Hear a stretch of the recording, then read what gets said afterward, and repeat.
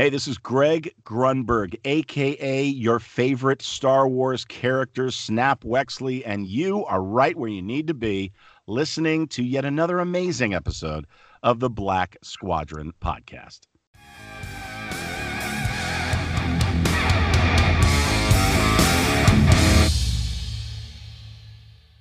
Welcome back to the Black Squadron podcast, episode 48. I'm BP, back with my main man, Todd. What's going on, Todd? Not much. I went to the Lego store today to see if they had that R2-D2 in stock yet.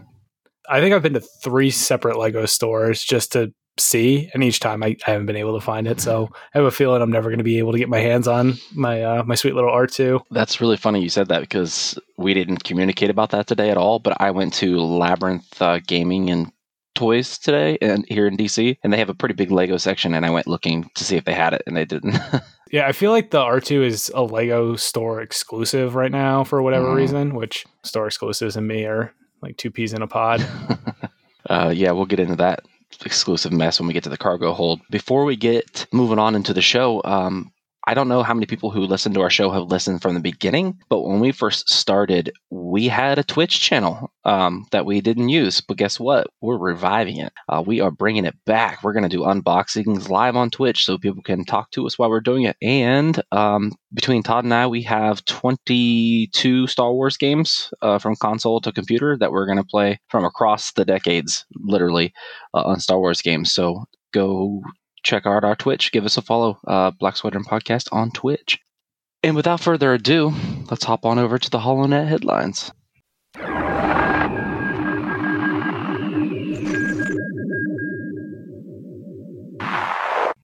All right, so all but confirmed that Book of Boba Fett is operating under the working title Buccaneer. So I saw this on Boba Fett Fan Club. I don't know if they're the first ones that broke it or the ones that found these images, but there's a couple different images of some swag. So whenever companies work on a production, there's usually production related swag. So this was swag for the camera department, ad department, and Legacy FX. Legacy FX has worked on Mando. They've worked on a whole bunch of different projects. So theirs is actually the one that had Buccaneer on it. And it also had what looked like a Wookiee arm.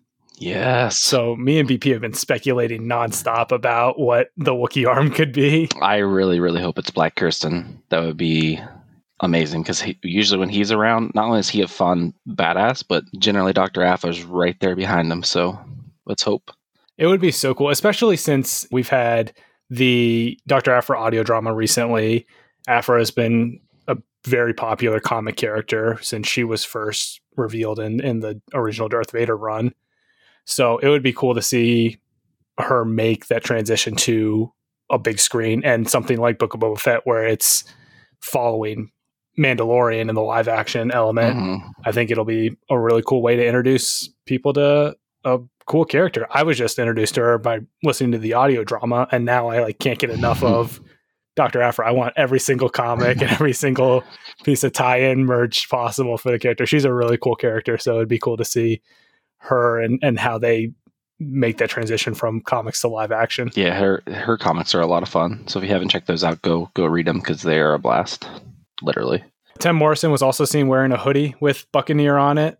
If that's between the swag and the lead actor in the show wearing some swag with the name on it, that I think all but seals it that they're operating under Buccaneer. It is interesting that they chose Buccaneer as the working title. I don't remember what the working titles were for the first 2 seasons of Mandalorian, but if that is an indication of maybe the theme of what the show is going to be, some swashbuckling, I don't want to say pirate adventure, but I feel like it's going to be a little bit of an outlaw adventure story. I just Googled it because I was curious. According to AWN.com, back in October 2020, the working title for The Mandalorian Season 3 was also Buccaneer, or is also Buccaneer. So I think that was before the announcement that Book of Boba Fett is basically Mando Season 3 light.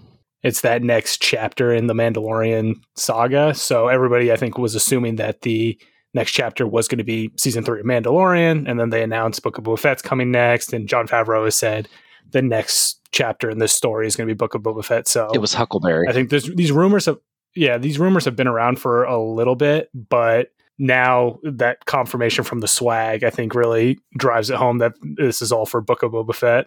So the Mandalorian season 1 was the Huckleberry before it was announced. Oh, that's right. Yeah, who knows then? Maybe it's just a fun. They were someone watching Pirates of the Caribbean before they started working on it, and they're like, we're going to go with Buccaneer for this one. Some more news. J.J. Abrams is in the news again. He caused a little bit of unintentional fire in the Star Wars Twitterverse because anytime anything JJ says seems to cause he breathes the two sides of Star Wars fandom to go at war with each other. So he did an interview with Collider, and during that interview, the person asking the question asked if he thought the Star Wars sequel trilogy should have had more of a plan from the beginning. So, there's been comments from the directors that they had a lot of freedom to make the movies how they sort of wanted to make them and tell the story that they wanted to tell. And one big criticism is people think that there was too much freedom, and it sort of led to not as a cohesive story between the three movies in the sequel trilogy. Mm-hmm. So JJ, being the smart question deflector that he is, because he's probably done a bajillion press junkets where he can't exactly comment on the projects that he's worked on directly. Mm-hmm. He didn't reference Star Wars specifically, but he said, you just never really know, but having a plan, I have learned in some cases the hard way, is the most critical thing, because otherwise you don't know what you're setting up. You don't know what to emphasize, because if you don't know the inevitable of the story, you're just as good as your last sequence of effect or joke or whatever. But you want to be leading to something inevitable. Of course, the internet, being as rational as it is, ran with it. People took it to fill their narratives and either bash the sequel trilogy or bash JJ or praise Rian Johnson or just cause a lot of divisiveness. I don't think, obviously the question was about Star Wars, but because he's worked on so many other franchises that have had sequels and things like that, I don't necessarily think that he was referencing Star Wars. Mm-hmm.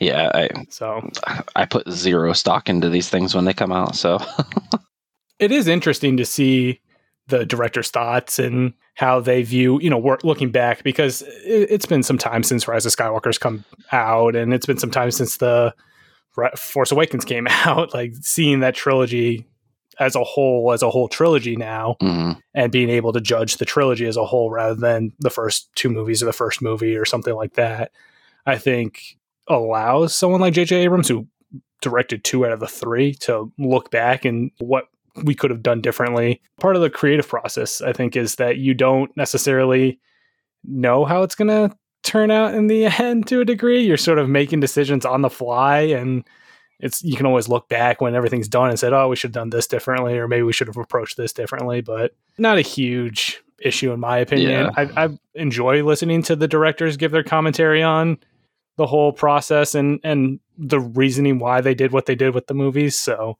yeah, I probably could listen to JJ talk about Star Wars for hours, to be honest with you. I hope the internet doesn't scare him away, because I feel like he says stuff and then the internet scares him away for a hot minute, and then he'll come back and say some more stuff and then rinse and repeat. Yeah, it's tough. Another directing news, and this was actually really interesting. So Zack Snyder actually confirmed in an interview he did that he had pitched a Star Wars project inspired by Seven Samurai to Lucasfilm before sequel trilogy. So before The Force Awakens came out, I think they were looking for, obviously, who was going to direct the first movie in this series, and probably looking for ideas on what to do with this sequel trilogy. So in an interview he did with the Happy, Sad, Confused podcast, Zach discussed his planned idea for the Star Wars movie, which involved a group of Jedi long before the events of the Clone Wars. So how long? Who really knows? Maybe it's High Republic era, mm-hmm. and maybe that's where they got the inspiration for the High Republic to a degree. Maybe it's Old Republic. Maybe it's right before we see the Clone Wars. Who knows what this could have potentially turned out to be. He is still working on the idea, but now it won't be anything Star Wars related, obviously. Mm-hmm. It's just going to be a little more of a sci-fi universe playground for him. He's been obviously in the news a lot recently between the Snyder Cut of Justice League. He had, was it Army of the Dead? Yeah, it just came out. Is that the name of the... So is that what it's called? Yeah, I think so. something of the dead. I think there's zombies. I want to say it's Army of the Dead. Yeah, there's zombies. It's utter chaos. It's interesting to see. We've obviously seen the sequel trilogy, The Force Awakens, Last Jedi, Rise of Skywalker, but it's interesting to hear some of those early days before The Force Awakens came out and some possible ideas they were kicking around for restarting the Star Wars saga after Disney purchased Lucasfilm. Yeah, I mean, Zach would be thinking about it from what I've read for the High Republic so far, and I've just read the novels for the most part. I'm about 4 issues behind on comics, I should say. But thinking of the Light of the Jedi and Zack Snyder together is like lamb and tuna fish. not a good fit. The movies that Zach does are so dark and gritty that I feel like a Star Wars, like I would be all for a dark, gritty Star Wars, but I don't necessarily know if that would be best for a trilogy that's restarting, like kicking off the first wave of Disney Star Wars. Like it would be cool to see maybe a series or a Disney Plus movie or something where he has freedom to kind of do what he wants, not necessarily tied. I think the whole, when they were doing the, Rogue One, Solo, the standalone anthology kind of films, if he had done something like that, where it's still in the Star Wars universe, but it doesn't have to necessarily tie into a trilogy or rely on other movies to carry it to a degree. Or see him direct like adults only is not the right word because that's a different genre, but a very adult animated Star Wars project, so he could like go as nuts as he wants to go in terms of the violence and darkness. That'd be interesting. Yeah, it's tough though, because I mean, Star Wars is obviously you have to walk that line between family friendly content and over the top grittiness. Like I don't know if an over gratuitous Star Wars movie would necessarily sell. I think it'd be cool to see, but I don't know if it's necessarily a direction they would want to go in. But could you imagine him doing like something with the underworld and bounty hunters? Yeah, I could. I absolutely could. And I would. A little more news. StarWars.com. The team over at StarWars.com won 10 Telly Awards. So they won awards for Our Star Wars Stories, Jedi Temple Challenge, and the Star Wars Show. So Star Wars Show always ends up winning stuff. That seems to be a no-brainer at this point. Yeah. I see it like up for an award for something, and they always seem to take home an award. Jedi Temple Challenge, I was really happy to see because that was a cool concept. It reminded me of the Legend of the Hidden Temple. It reminded me of those older Nickelodeon game show kind of shows we had. So it's always good to see that. Good to see some recognition for some Star Wars projects outside of just the movies and the animation. Do you know if that show's coming back for another season? I don't. I hope it does.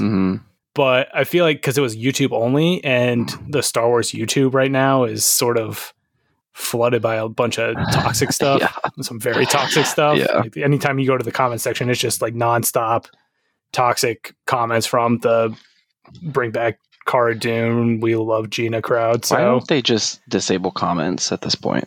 I don't know. It's something like they get review, like it's basically like getting review bombed on anything they post on the Star Wars YouTube channel. It's always massive thumbs down from one specific group. It's always massive negative comments from one specific group. That sounds. So you would think that it'd be. Imagine dedicating your life to that. This sounds so exhausting and so unnecessary. Like just be.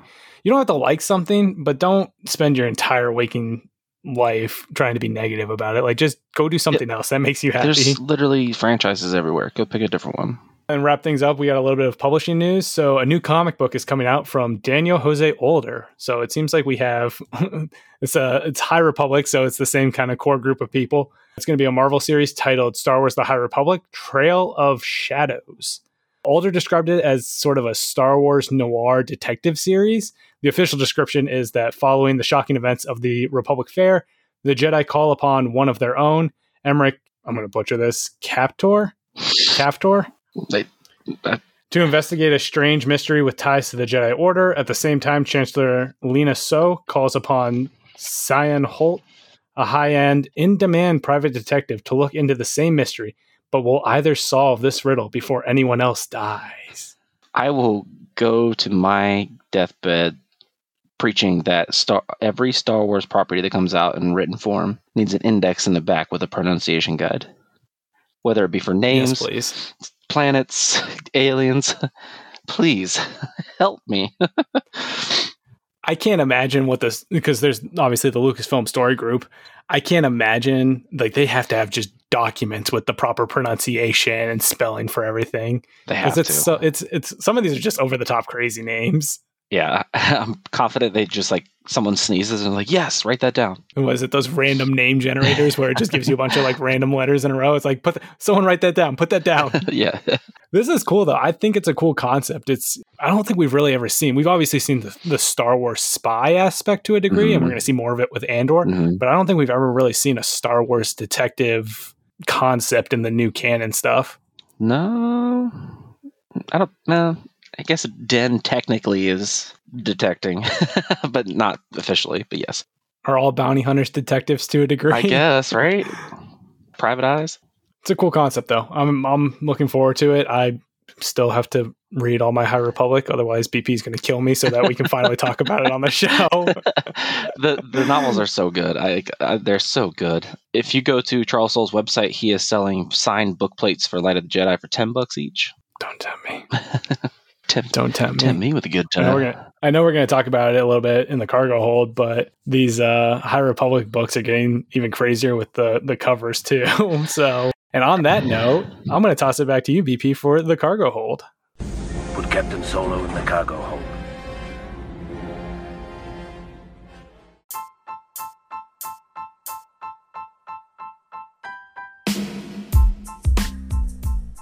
The Cargo Hold segment is brought to you by Skyward Fun Supply. Skyward Fun Supply was born from a love of two things: Star Wars and the hobby of figure and toy collecting.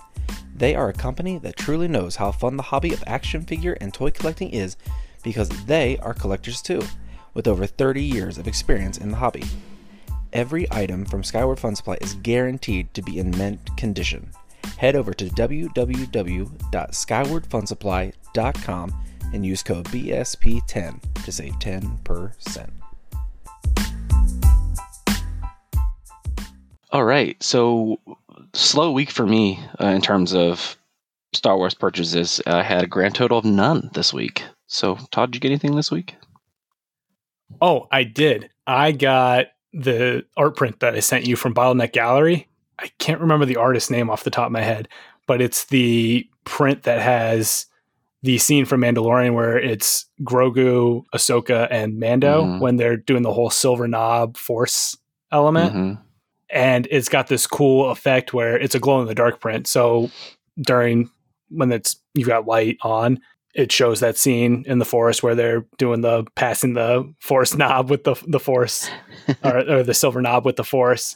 But if you turn the lights off, the glow in the dark scene is Ahsoka fighting the magistrate. That's so cool.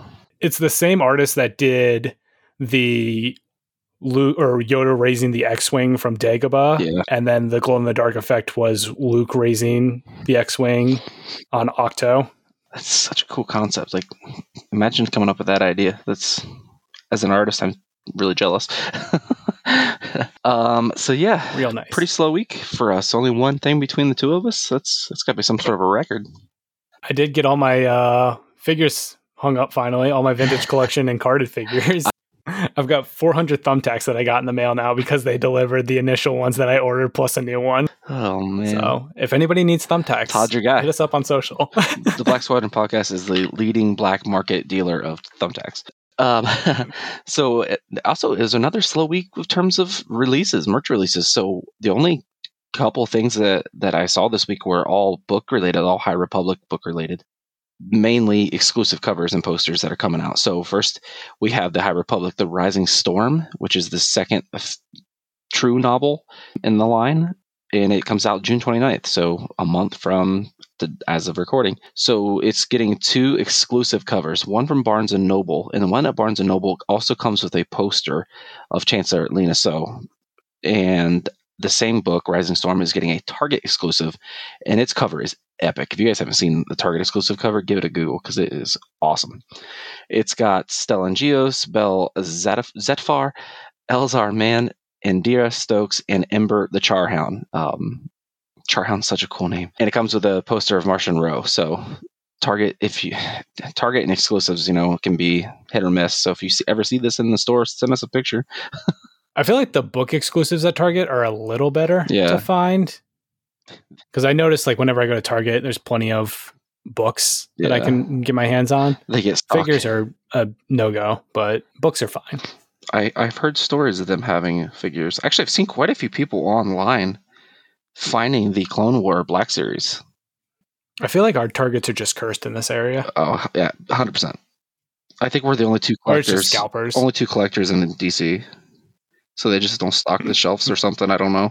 You see the picture that Yakface posted of someone at a Target, and there was like deep rows of 50. Echo. Yeah, like 50 of them. Yeah, and it was all Echo, which I was like, if I was someone that wanted all of them and I just rolled up and I saw like 50 Echoes, I'd be like, well, all right, I guess. Like, this is a thing. This is happening. It's just not meant to be if you walk up and it's just all 50 Echoes. I immediately thought of the scene from Attack of the Clones where Obi-Wan's like, your clones are very impressive. Or, yeah, your clones are very impressive. You must be proud. And the only other thing that came up on the radar this week was Out of the Shadows, a High Republic book. It apparently is getting 2 new exclusive covers, one from Target and then one from Walmart, of all places. I can't remember ever seeing a Star Wars book at a Walmart, but I'll give it a go. I've seen a few. I don't go to Walmart very often, but I've seen a couple Star Wars books in there every now and then. Our Walmarts here are a lot different from pretty much everywhere else. So ours are about the size of a Foot Locker, and everyone else has like a legit giant superstore. The joys of city living. All right. So up next is the Skyward Top 10. Coming in at number 10, the Black Series Battle Droid. Number 9, the Black Series Battle Droid Geonosis. Number 8, the Black Series The Armorer. Number 7, the Vintage Collection Wicket. Number 6, the Black Series Queel. Number 5, the Funko Pop The Armorer. Number 4, the Vintage Collection Chirrut. Number 3, the Black Series Elite Squad Clone Trooper. Number 2, the Black Series Moff Gideon. And number 1, you guessed it, the Black Series Rey Darkside Vision. Todd, what the hell is going on with these top 10? So we have the Armor on it twice. We have Wicket on it, Chirrut, and I don't recall seeing a sale over at Skyward Fun Supply.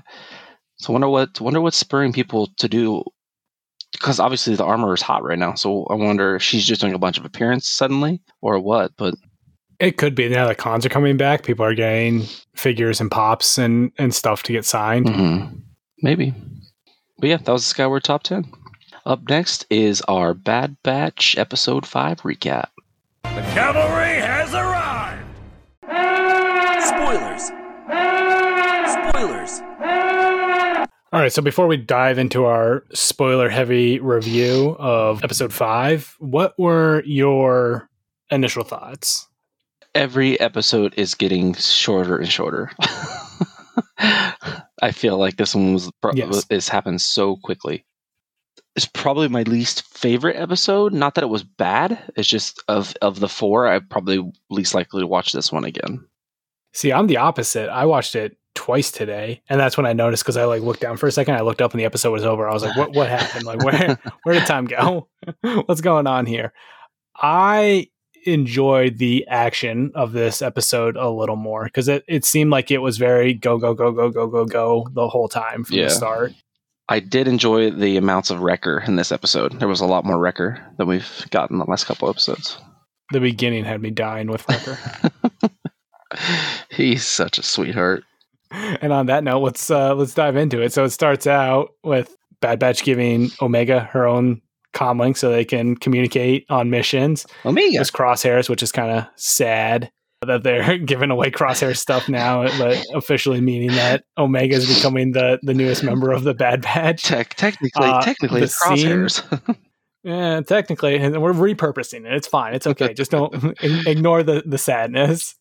The scene of Wrecker and Gonky, where he's basically he was squatting Gonky, wasn't he? It seems like he's doing a different fitness activity with Gonky. Yeah, every time it's a different. He's either doing curls or squats, or I need to look up how much those gonk droids weigh because I want to know just how, like, obviously Wrecker's strong, but I want to know just how strong this man is to be casually curling.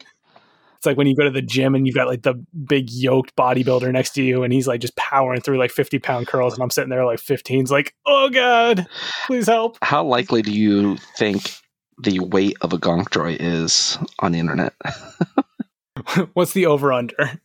I want to make one so bad. Every time I see Gonky, I'm like, I want to make this guy so bad just because he looks so fun and like give him the little soundboard and everything. Did you know you can buy a gonk droid in the Star Wars universe? If we were actually in Star Wars, a new one only cost 100 credits and you can get a used one for 60? What's a bargain? Well, it depends on how many credits you're rolling with. Credits are a little scarce for the Bad Batch right now. Oh, they made some money by the end. They did. So instead of staying low, they want to find out who's after Omega. Obviously, they had their interaction with the bounty hunter Fennec Shand the last episode.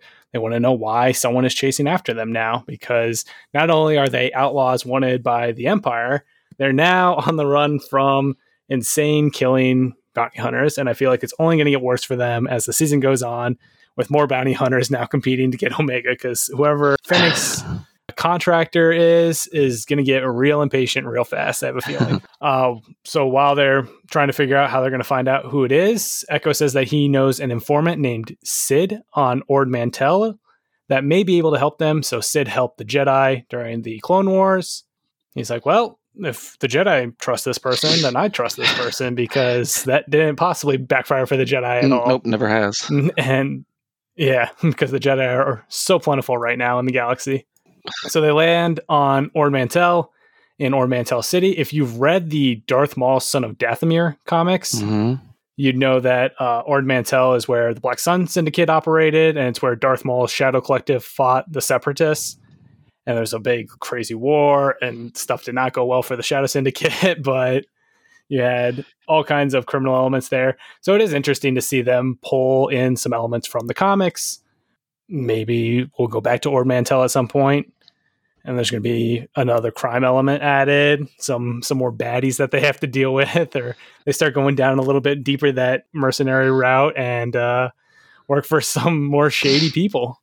Eventually, they're going to run a job for Jabba, right? Otherwise, why was Bib Fortuna there? They 100% are going to work for Jabba. So they end up going to the subterranean bar where they find a Trandoshan. They ask if she knows Sid. She's like, I've never heard of this person. What are you doing here? Please leave. You're in the wrong place. Omega, being the all-star member of the Bad Batch, is like, wait a second, you're Sid, and Sid's like, you're much smarter than this other group. And meanwhile, Echo's like, I don't know, this should be right here, like this should be the place. Do you think that the situation that the Bad Batch are in has thrown them off? Because everything we've learned up until this series started, they're badasses, but they're kind of coming off like bumbling idiots, and Omega's like saving them out quite a bit. I've noticed that too. I think part of it is that while they've the super elite squad of troopers, they have always had the backing of the Republic. So they always had Republic resources, Republic intel, Republic support for anything they've done. Yeah. Even if they've gone kind of off the mission and done things their own way, they still had those resources available to them. Yeah. So I think them being a little bit alone and having to constantly pick up and move, pick up and move, pick up and move, pick up and move has definitely thrown them out of their rhythm. I mean, life changes are devastating. So they're not quite prepared for the entire galaxy to turn on them in a single day. Yeah, they weren't ready to move out of mom and dad's house for sure. So they show Sid the hologram of Fennec, ask if she knows who the bounty hunter is, who hired her. Sid doesn't know, but because she's an informant, is like, let me find out for you. But there is a catch. You have to do a job for me. So she explains that they need the Bad Batch to rescue a kid named Muchi, who was taken by some Zygerian slavers. So we saw the slavers in a 3-part arc in season 4 of the Clone Wars. I think it's interesting that they're bringing the Zygerian slavers back in. I feel like they're going to pop up sporadically, especially since their big thing is obviously slave trade, and slaves, I feel like, have a bigger role in the Empire. I wonder how Vader felt about slaves. Probably a little little split. I don't know if he probably dealt with it though that much. I'm sure he ran into it though, searching for Oh, absolutely. He Jedi's. just ends up killing all the slavers out of anger, and no one's like, "Oh, it's okay, it's Vader." And not just the men. So they agree to do it. Sid says she'll split the bounty with them 70-30 because that's a even split, and that makes all the sense in the world. They're desperate for credits, so I guess 30% is plenty for them. Hashtag math. Exactly. Hunter's real good at math. He's like, well, he's a master negotiator. that adds up. On the way to the slavers' camp, the team goes over the plan, and Omega asks what a slaver is. So this is another example of her being sheltered her whole life. When she was on Saleucami and saw dirt for the first time, being in the ship and finding out what slavers are. I mean, she seems like she knows a lot, but at the same time has been sheltered from a lot. Yeah. Maybe because she's a child, and they're going off that element that children are sort of innocent to the cruel nature of the world.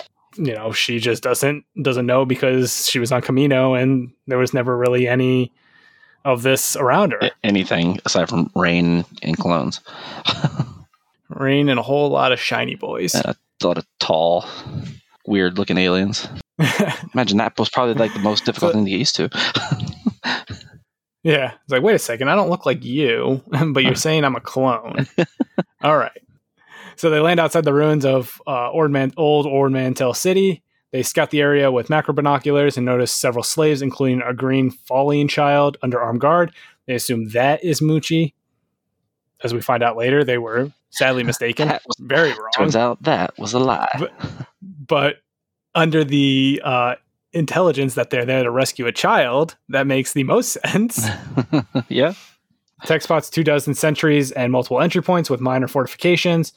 Hunter is like, all right, well, we got a plan. Let's get to it. Omega's like, yes, I'm in. Finally, like, let's go do this thing. And Hunter's like, no, you go wait on the ship. So it's definitely this interesting dynamic where Hunter, I feel like, is conflicted about how involved he lets Omega get. Yeah. Because obviously Omega has held her own whenever she needs to. But at the same time, I feel like he still views her as a child and doesn't want to let her be in danger's way because he's the alpha dad of the Dad Batch. Yeah, and he's also worked with his other guys, you know what I mean? Like, they've been such a core group that throwing somebody else into it, I imagine, would throw him off his game even more. And plus, having to worry about Omega's safety. Exactly. But it's also funny because obviously Omega has abilities helped out and kind of saved their skin more often than not so far in the first couple episodes of this show. So maybe eventually he'll be like, all right, listen, you're in charge now. We'll follow your lead. you are now the leader. You're going to hate it. Give her, what if he like passes the bandana at some point? I don't think it comes off. I actually think it's part of his being. He showers with it on? Yeah, no, it's like a part of his body. Like, it grew there. It's actually just an implant. That was got microchips and everything in it. That was the deformity from his. That's what went wrong. But they just told him he was a really good tracker instead. They're like, we're going to give you this Rambo headband, and you can never take it off. Little does he know, it's actually part of him. Yep. So they make their way through this rocky terrain and are about to start the rescue mission when they are attacked by a large Brizak, which is a Zygerian gliding lizard. I thought this thing looked like a Zillo dragon at first. I was like, oh, it's the Zillo Beast again. But then I remembered that we've seen these in the Clone Wars before, so I was a little sad. I was like, oh, a little baby Zillo Beast. R.I.P. Papa Zillo Beast, Mama Zillo Beast. They remind me of Lady Proxima from Solo. Like, its neck and head up. Yeah, I could see that.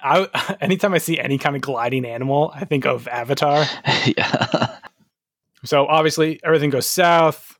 They get captured because we need a little bit of spice in this episode. Something to go horribly wrong. It is interesting because you talked about them being out of their element, how easily they were captured by these slavers. Like they have this beast come in, knock over Echo, just completely yeet him off a cliff.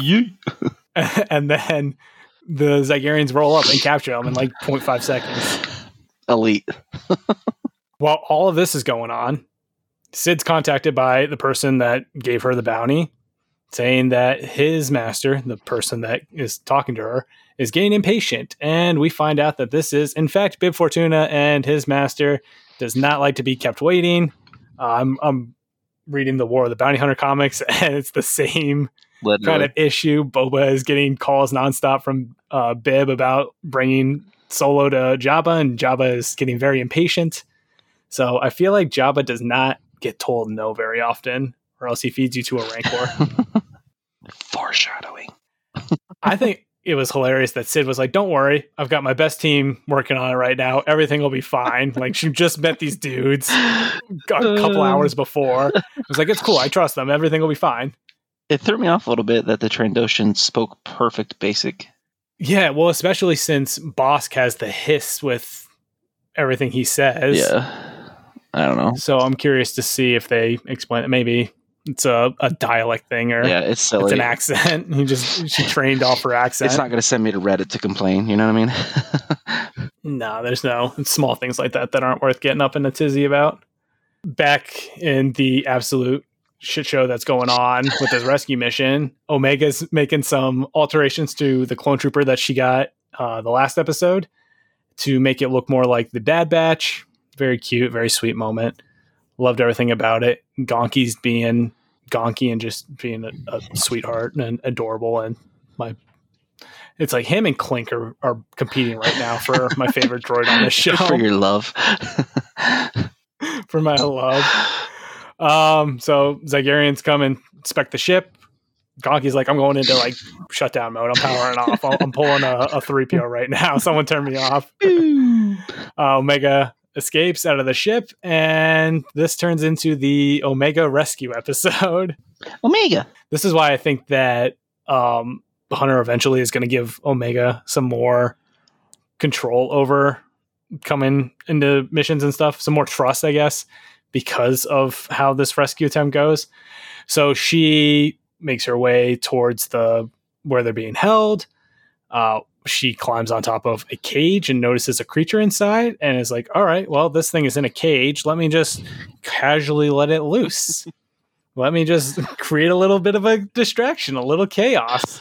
As she's pulling the pin for the gate off, she gets captured.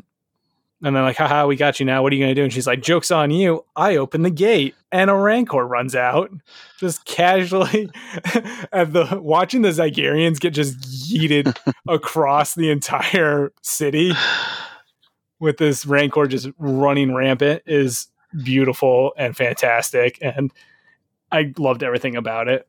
So while the Rancor is causing a little bit of a distraction and causing a little bit of chaos, the Bad Batch frees themselves. Wrecker breaks his restraints like they're string. It's true. Just does not care in the world. It's like, oh, these are nice. Snap. It's terrible. Something bad happened to him. They plan on taking this falling girl that they think is Muchi. And then like, that's not Muchi. And they point at the Rancor that's just casually throwing Zygerians all over the place. And it's like, that's Muchi. And they're like, oh, great. This is going to be wonderful. This can't possibly go bad. This is fine. So similar to last episode where Fennec was chasing after Omega, the Bad Batch was chasing after both of them. You now have the Bad Batch chasing after the Rancor, who is chasing after all the Zygerians that it can throw into the sun. He really did just yeet them. It was fantastic. She did not give a single care in the world about, they're like, you kept me in a cage? No one puts baby in a cage. You're all done. Guess what? So the Rancor fights the Brezak, which I thought was kind of funny. Honestly, I was like, this is just, what is it, Godzilla versus first thought. Mothra? Yep, my very first thought. I was like, this is just giant monster fighting. I need more of this in Star Wars. Give me all of this. Rancor wins, obviously. The Brezak flies away. Tech and Wrecker show up to the Rancor, and it looks like it's about to fight him. And Tech mentions that the Rancor adhere to a social hierarchy, and you have to challenge the Alpha to combat in order to gain its respect. And Wrecker goes head first. Wrecker is 100% like, oh, you need me to fight? Perfect. And just dives in and starts like just throwing punches at this Rancor. Oh, he's strong. To be How fair, smart. yeah, he's very strong. To be fair, it is a child. So is this like a little bit of like Wrecker punching a small child? how do we in the constraints of Star Wars universe do we view this? Wrecker fighting children? It's fine. They had Anakin slaughter a group of them. I think punching one's fine. It's a family friendly environment. So Wrecker and this Rancor duke it out until Muchi is tired out, and Wrecker's like, "There you go, good girl, good fight, you did well." Omega runs up and she's like, "Oh, she's kind of cute when she's not trying to kill everything." It's like, well, that's fair. She's That's not most wrong. pets. She's not wrong. They either try and you're not wrong there. They return Muchi to Bib Fortuna and Sid. Bib's super excited. I know there was a lot of, once we found out it was Bib Fortuna, everyone's like, "Oh my god, this is the Rancor that Luke kills." Like, at first I thought that too. I was like, wait a second, did they just give us this sweet loving backstory of this Rancor, and the Rancor's all happy and like, yay, I'm free, yes, everything's good right now, and then we know that it gets killed later on. I was like, no, don't do this to me. Don't. It's too early, Dave, for making me have emotional connections to things that I know will die. The Rancor in Jabba was Patessa, right? Yeah, and it's a male. Yeah. This is a female, so we're good. In the greater context of everything, we're fine. I don't have to worry about this Rancor, which makes me think: how many Rancor does Jabba have? Because if we've got the two at least, like, I would love to see Jabba's exotic animal. Like, that would be the cool if they did a book about that, like Jabba's exotic animal zoo or something, Or a documentary called Jabba Exotic. The Rancor King. The Rancor King. Perfect. Throw it on Disney Plus. I'll watch it. Send us our checks, Disney. Yep. And then episode wraps up with them completing this contract. So Sid tells Hunter to join her in the back. She tells Hunter the name of the bounty hunter. It's Fennec Shand. We obviously know that because we see Fennec in Mando. I really like how they did this. So the way they introduced Fennec is that she's basically pretty new to bounty hunting, new to the whole bounty hunting scene. She's proven herself to be super ruthless and cunning, which by the time we see her in Mando, it's like, oh, Fennec Shand, like, no, I'm not even coming near her. She'll kill me in a heartbeat.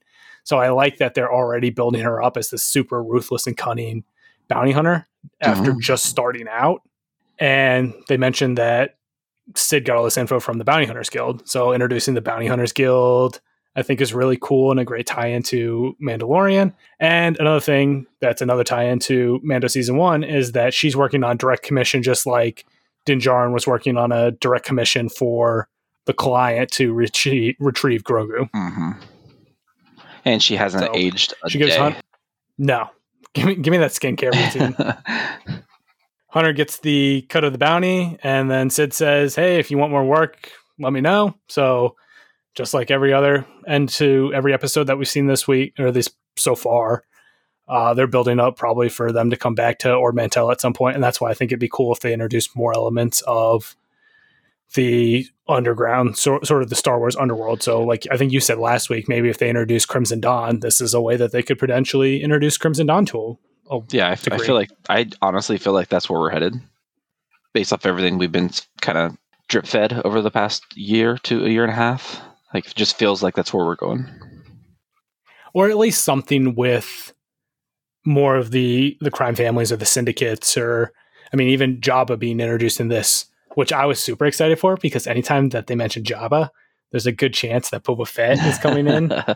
And then it got my head, like the gears in my head turning. I was like, what if they take that unaired animatic of Boba and Cad Bane fighting and somehow work it into Bad Batch? They have it already animated. They just got to finish it, right? It's something. I mean, I know one of the complaints when season 7 came out was there were so many other animatics that they weren't able to include in season 7.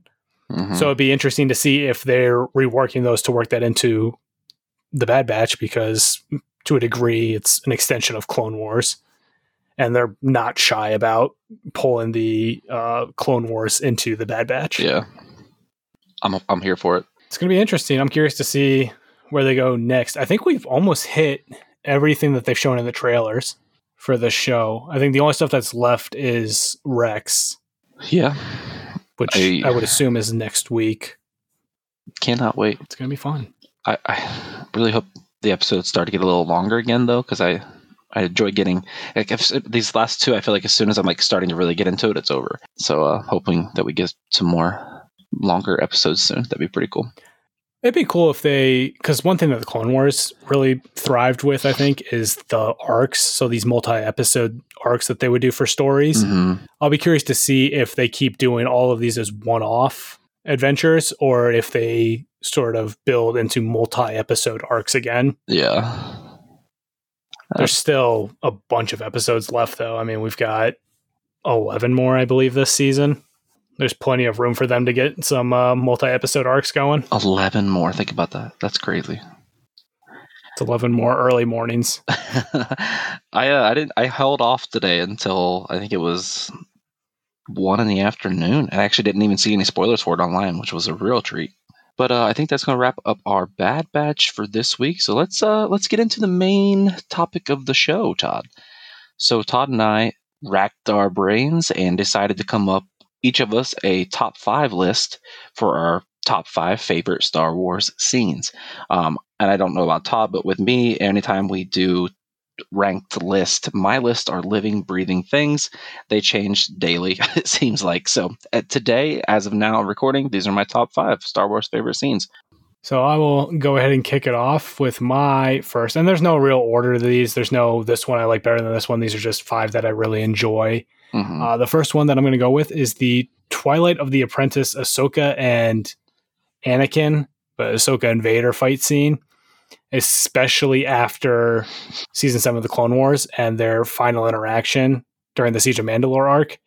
I think them, and I tweeted about this when season 7 Clone Wars came out and that scene, but Anakin looking at Ahsoka looking at Anakin and being like, oh, we'll see you, see you soon kind of thing.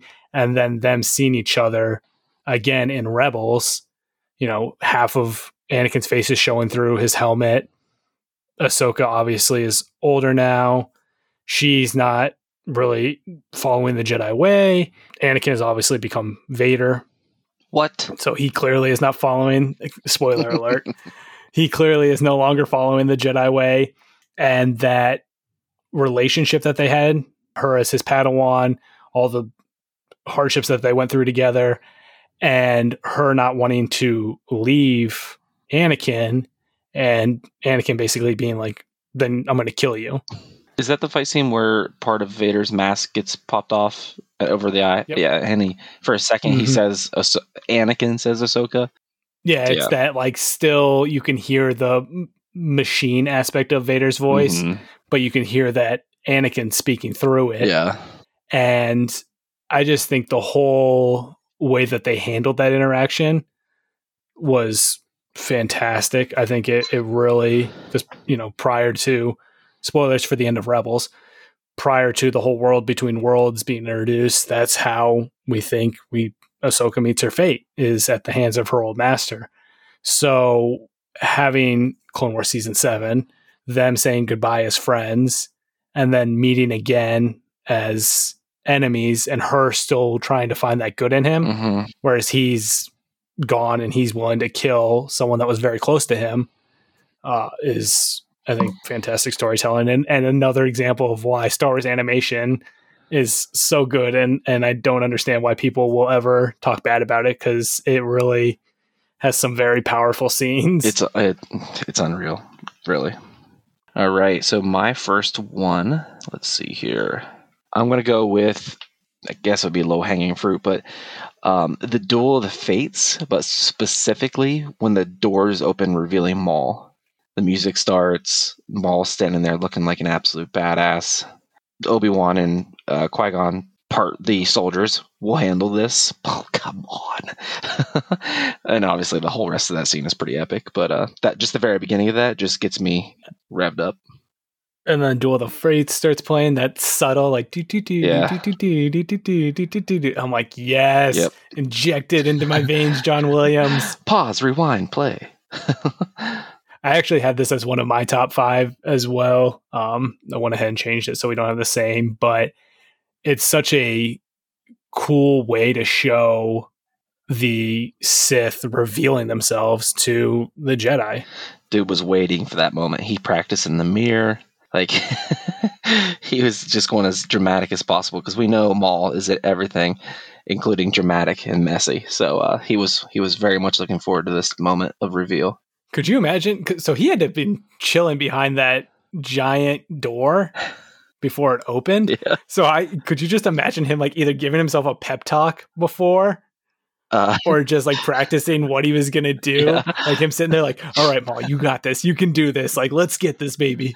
He's practicing and he's like, and the door opens. Hey, bitch. No, that's stupid. It's like, maybe I'll look up and say something. No, maybe I'll just look up and stare ominously. Maybe throw the hood back a little, get a little scandalous with it. Do I pop the lightsaber dual blades at once or single blade and then the second? Dramatic. I've never thought about that, but he had to have been just waiting for that door to open and just casually chilling. Like, what are you just sitting there seething in anger the whole time? Like, what would Maul do? Let us know. Comment what would Maul do if with what you think he would do behind the giant door.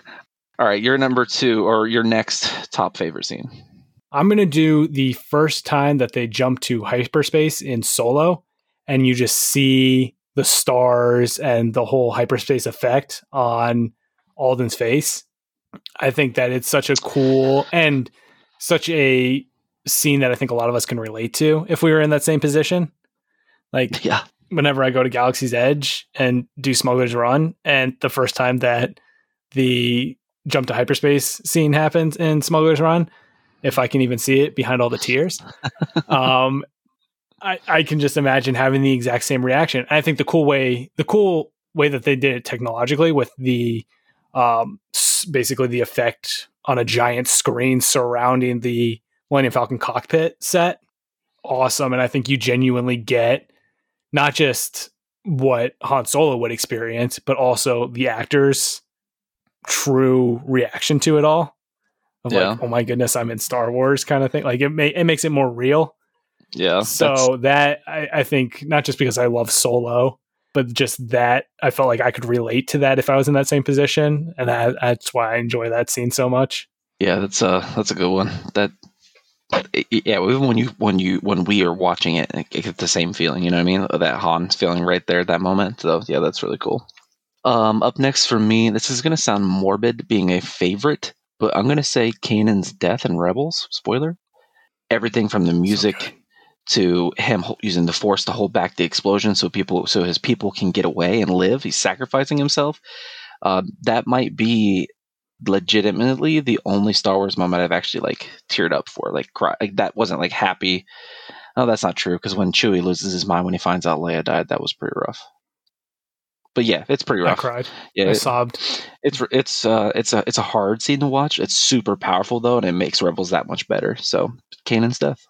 I've seen that scene so much recently on TikTok, on Twitter, on every other social media platform possible. Mm-hmm. And every time I see it, it makes me just realize, or it makes me remember like how much that scene emotionally impacted me when I first saw it. Because, Kanan, I guess one of the tenets of the Jedi is do for others to a degree. Yeah. Like you be more than just yourself, not really have any attachments. And he gives the ultimate sacrifice to save those closest to him, and in a sense becomes basically the ultimate Jedi. It's the same thing that Luke does in Last Jedi, where he sacrifices himself to save the ones he cares about. It's such a core staple of Star Wars. And I think it really caps off his journey from reluctant Jedi Master to truly embracing what a Master would do to protect not just his Padawan, but those closest to him. I was not ready for it when it happened. I didn't think that he was going to die. I thought he was going to get out of it somehow, but was I wrong? All right, what's your next one, sir? So my next one, I'm going to do, and this is a little bit of a gimme, but it's just because it looks so cool, the Rogue One Vader scene. So the good. Hallway scene that we so all, good. I think everybody just lost their collective minds at that scene because it's so fantastic. My absolute favorite part of that whole thing is that when he's standing on the wreckage of the ship watching the Tanta fly away, that his cape is billowing in the wind. If there's no wind in space, so you know his Anakin's dramatic ass is using the Force to make his cape flap. That's so good. That whole scene's so good. It's so over the top. It's the most like dramatic entry. Probably second to, first, second would be Luke's dramatic entry in Mando season 2. Spoilers for Mando season. There's just a bunch of spoilers. Like, if you've gotten this far, sorry for spoiling a bunch of ending scenes, but insert spoiler alert. This whole segment's just spoiler heavy. I'm gonna just like have the spoiler siren going off every 30 seconds. But I think just it's such a Vader scene. Like, Vader is always thought of as this big menacing villain, and I think you've got these rebel fleet soldiers basically trying to escape. They're like, "Oh, help us, help us, help us, help us."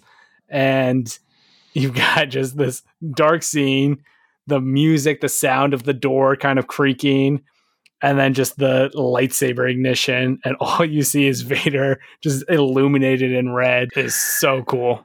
In the Vader comic in 2015, Vader is surrounded by like 100 rebels, and they're like, "Give up, Vader! You're surrounded." And he's like, "All I'm surrounded by is fear and dead men." Like, that hallway scene is basically that. It's so cool. I love it, and it's just such a cheap, give us like a cool scene at the end kind of thing. Like, you have this big emotional moment, Scarif base being destroyed, and it's like, by the way, here's Vader. Have fun. Yeah. Well, let's keep the Vader theme going here with my next one, it's been my favorite since the second I saw it. My favorite scene in Star Wars of all time when Vader arrives on the Tantive 4. That's it. When he walks through that smoke through the door, and the 2 stormtroopers that are checking bodies stand to attention, and he just like walks by, has his hands on his belt, and he kind of looks around like, yeah, that's right. So yeah, Vader scene. Vader. I'm ready scene. To run stuff. All right. What's your next one, sir? I think I'm gonna save this other one for the last. I'm gonna go with my next one is Rey defeating Palpatine in Rise of Skywalker. Mm-hmm. Which I didn't think would be one of the scenes that I really enjoy. But the more I think about it and sort of the symbolism of it all, you've got obviously all the Jedi of the past saying she can do it. Like, this is up to you to carry on the Jedi legacy. But you also have a Palpatine destroying a Palpatine, a name that has caused so much turmoil and pain and suffering for the Skywalker family. Someone that turned Anakin into the worst form of himself, and then constantly plagued the Skywalker family. He really had it out for him. He had a lot of beef with the Skywalkers, let's just say that. But I think just the whole fact that she being a Palpatine and being able to reject that aspect, and whether or not you agree with her being a Palpatine or not, I think the whole idea of rejecting your bloodline and deciding to go with legacy over blood, because she obviously takes the Skywalker legacy and carries that on, rejecting her bloodline. I think it's a really cool scene and a good way of hopefully kicking Papa Palpatine to the curb for good, unless he comes back in some weird super duper clone phase in episode 26. If he does come back and it's not Poe going, somehow Palpatine has returned again, I'm gonna riot. I feel like Poe would just be like, he's back again. Like, how? Why are we even doing this? What is this? The 8th Galactic Civil War going on? What is this? This galaxy's not that great, guys. Let's stop fighting over it. We're going to another galaxy. Yeah, let's just go. Let's just get out of here. All right. Up next for me, I'm gonna go with our guy Din Djarin, absolutely murking Jawas after they wrecked his ship, just disintegrating them on the spot, and then little Grogu watching over his pram, like, die, trash. The memes from that, where it was like that one, like, yeah. Shoot that one. Yeah. Like, it would be like Grogu being like, shoot that one, and then it would show like the scene of him shooting the Jawa, and then it would be Grogu being like, murder. Yes. That'll do nicely. Yes. All right, your next one, sir. All right. So this will be, because this is number 5. Number 5. I'm going to do an honorable mention first. Yeah, I'm going to do a little honorable mention before number 5 because I just thought of this scene. Yeah, I got one talking too. about the Mandalorian. But so my honorable mention as a scene that I love to death is the scene in the first season of Mandalorian when Din's pinned down by Grief Karga and all the bounty hunters because he decided to ignore the client's request and re-kidnap the child. Is when the Mandalorians from the convent come in to save the day, and you've just got this wave of Mandalorians rising up from these buildings and absolutely decimating everybody just casually. You got Paz Vizsla like rolling down with a giant heavy duty repeating blaster. Everything about that. I remember it was like almost 4 a.m. because I woke up at the crack of dawn for everything Mandalorian. Yeah. It was almost 4 a.m. and I was like audibly cheering when I saw this because I love anything with Mandalorian showing up. And this was like the ultimate live action dream for me of seeing a whole bunch of Mandalorians just coming in to save the day. I thought you were going to say when the Mandalorian's pinned down when he was first getting Grogu, when IG-11 was like, I'm going to self-destruct. We're shooting our way out of here. Also, basically, okay, so my honorable mention is just anything Mandalorian. The Mandalorian. Like, if it's in the Mandalorian, I probably think about it at least a handful of times a day. All right, so I'll do an honorable mention too, and then we can go back to you for 5. But my honorable mention is going to be in The Rise of Skywalker when Rey passes the lightsaber to Ben, like through the Force, essentially. Like, that's top. That's good stuff. That was a really cool scene. All the stuff that Ben did, like he gets the lightsaber and the Knights of Ren are like, oh God. And he's just like, does the little Han Solo shrug. Like just the fact that he, at that moment, because he tried to reject his family as much as he could. Yeah. Reject his legacy and reject his bloodline. And then in the end, accepting his bloodline, sort of a juxtaposition of he accepts his bloodline while Rey rejects hers and accepts legacy.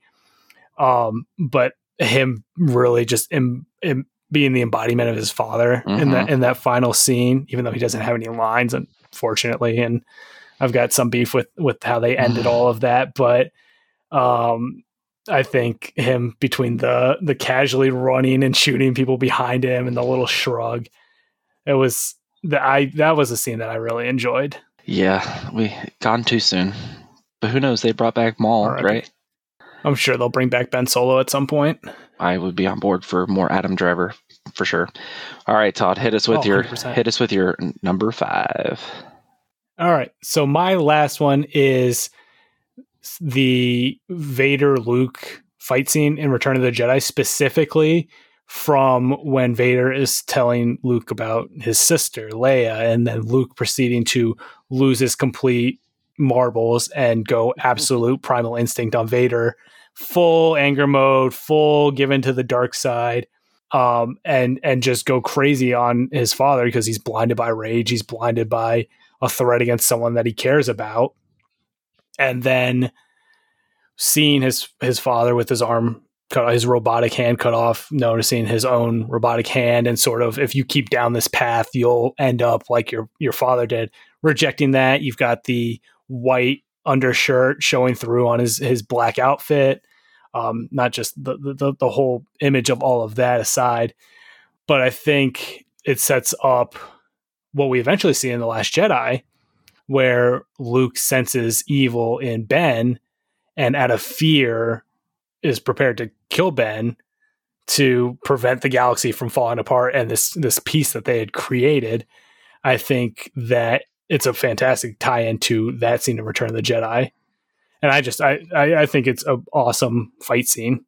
When we look at the fight scenes in the original trilogy, they're obviously not as over the top as the fight scenes in the prequel trilogy, because George just decided we're going to have spinning lightsabers and all kinds of crazy cinematic lightsaber battles. Although there is that remake that someone did a couple years ago of the Obi-Wan and Vader fight in the final fight, that they essentially made Obi-Wan badass, like, and Vader badass like they were. So if you guys haven't seen that, give that a YouTube search, because it's 100% worth it. All right, so my number 5 is going to be Anakin versus Obi-Wan on Mustafar. And I know I've heard a lot of people say this is pointless and that it was useless, but when they're on the top of the table, after they're fighting and they're on the conference room table and they're twirling their sabers like crazy, and the twirling sound is going nuts, the music's going nuts. You can just see how much they're conflicted and they hate each other in the moment, but they love each other at the same time. It's so good. It's so powerful. I love it. It's a cool scene. And it's the most I think that scene is the perfect embodiment of the prequels. Yeah, I'd agree with that. Yeah, big CGI fight on a big CGI. I mean, they're fighting over lava, and the whole high ground is over Anakin. I have the high ground, which I use more often than I probably should in everyday conversations. I think both of us could have an honorable mention for both hello there's. 100%. I use it every day. 100%. Even on my own personal Twitch channel, when I get a new follower, it goes, hello there. It's the perfect greeting. If someone says hello there, and then, of course, the appropriate response, General Kenobi. General Kenobi. That's the ultimate way to know. It happens in my Twitch chat every time I get a follower. It goes, hello there. And someone goes in the chat, General Kenobi. And then someone say, you're a bold one. You nerds. I feel like, what is it? It's like the church, like, may the Lord be with you and also with you. Like, yeah.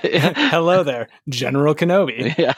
It's essentially a religious greeting, if you will. Star Wars is a religion. It's okay. It really, honestly, it is. And I'm tired of paying taxes. But I think that's going to do it for us for this episode. We have a lot of stuff going on. The Skyward Fun Supply / Black Squadron podcast giveaway is officially closed, and we will announce the winner on the very next episode 49. We have, you know what? We're also going to announce the winner for the review giveaway as well. So you have a week to leave us a review on whatever podcast platform that you listen to us on. And send us a screenshot via DM on any platform, and then we'll get you in the running for that. And that is, again, the Kenobi book giveaway. Make sure you are following us on social media. We are on, every platform at this point. We just started a TikTok. That's so much fun. If you guys want to see Todd and I's crazy collections and our wackiness, go check out our TikTok, because we have a lot of fun over there. I think that's going to do it for I'm BP and my main guy, Todd. And remember, the Force will be with you always.